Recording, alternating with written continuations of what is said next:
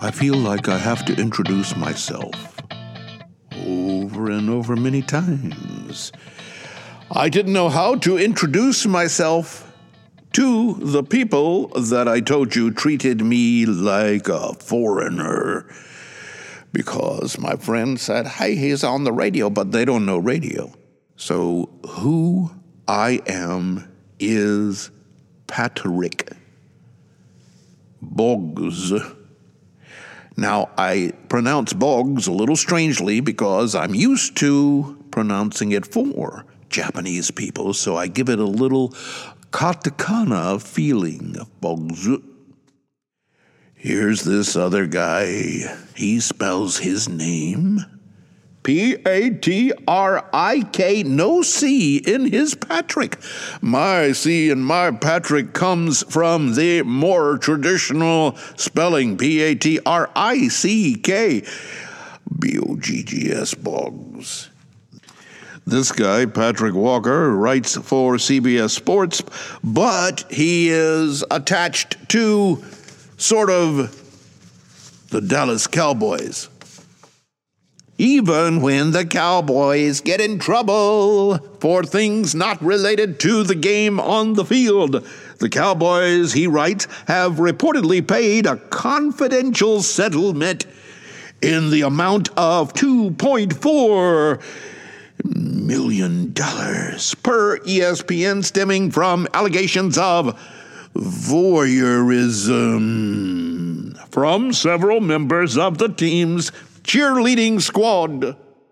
Rich Dalrymple, who aided in and/or led the public relations department for 32 years with the Cowboys, is accused of entering the Cowboys cheerleaders' locker room back in 2015 as they undressed.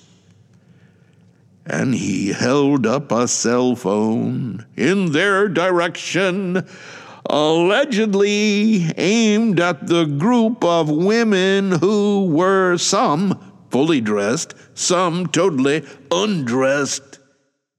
The women then informed team security, team counsel, and club human relations of the occurrence. It hurt my heart because I know how much it affected the people who were involved. One former cheerleader familiar with the allegation said, "It was a very shut the book, don't talk about it. This person is going to stay in his position." They just made it go away. On a separate occasion, it is alleged Dalrymple took up skirt photos of Charlotte Jones Anderson, Executive Vice President and Chief Branding Officer, who is also the daughter of the owner, Jerry Jones. The photos were taken inside the Cowboys' war room during the 2015 NFL Draft. Oh, no, say it ain't so. I was talking about the guy's name not having a C, but he is a Patrick like me. So that's how he is on Twitter. Patrick. No C. Walker, Patrick Walker, writes for CBS and has a Twitter account. And elsewhere, some other place, he says, I'm not a Dallas Cowboys fan. I'm a Dallas Cowboys fanatic. Well, fan is short for fanatic. If you say the whole word, I guess you emphasize it in a special way. How about them Cowboys? How about them Rams? Matthew Stafford, Cooper Kupp, Aaron Donald, and the rest of the Rams celebrated their Super Bowl championship. Let's see, when was it? That happened on the 16th of February. Fans lined sidewalks along the mile-long parade route as team members passed around the Lombardi Trophy, chugged champagne, and waved from open-top double-decker buses that rolled to a plaza outside Los Angeles Memorial Coliseum, which is the stadium where the Rams used to play many years ago. They wanted a brand new stadium, so they got SoFi. But I forgot what SoFi means, actually. There is a company associated with it. This thing written about the celebration was from the Associated Press, written by Christopher Weber. It's a testament to this team and the guys that are standing up here, the work that we put in, that we were able to bring this back to this city that demands nothing less than a world championship.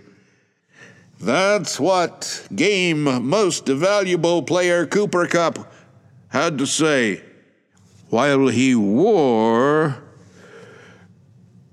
a Lakers jersey, a Lakers Kobe Bryant jersey.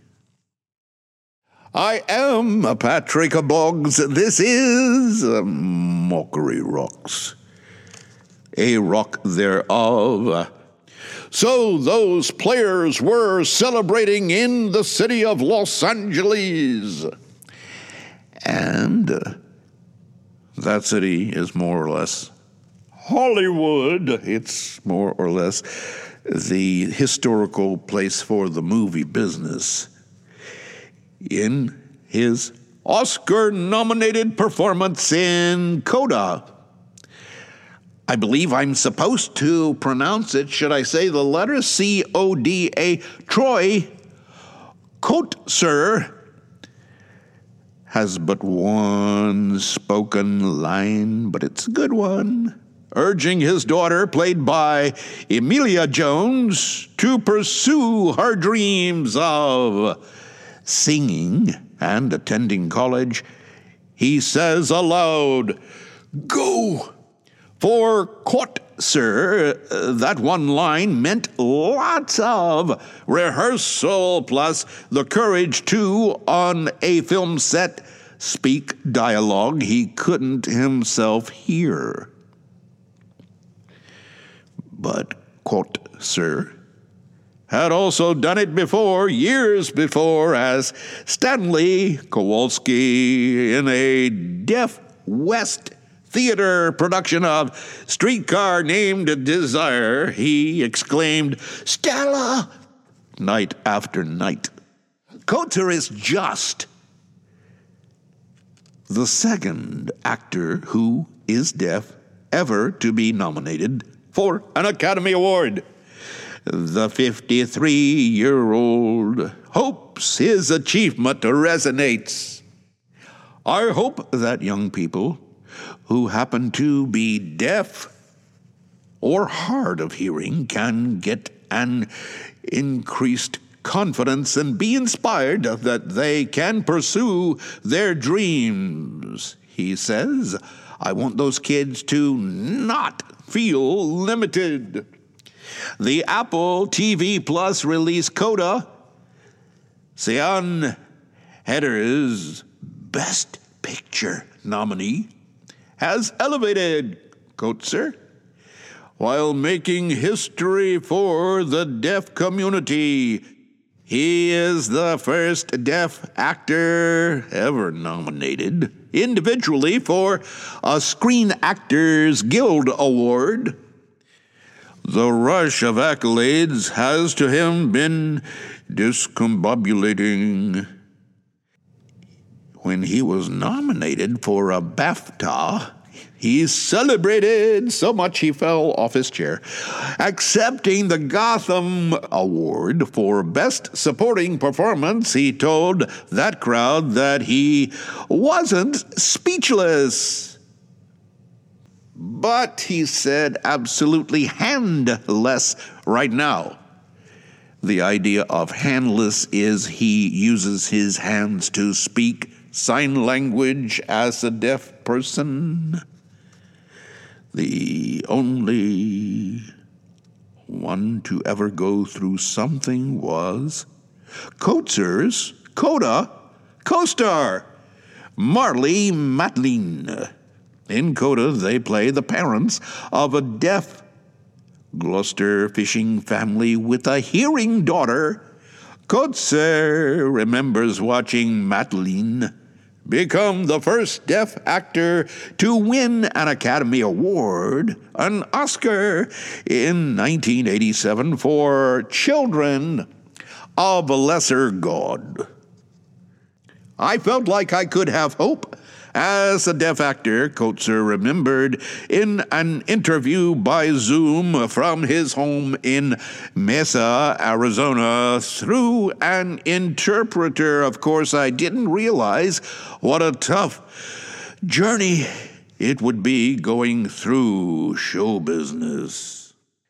Coatzer has gone on to appear in the Disney Plus series The Mandalorian as a Tusken Raider, for which he developed his own sign language. Other parts await, as does an expected lecturing tour, talking to deaf children and would-be actors. I'm going to now attempt a little tiny piece of humor. It's the time of year in Japan where people graduate from high school or college and go on to find a job.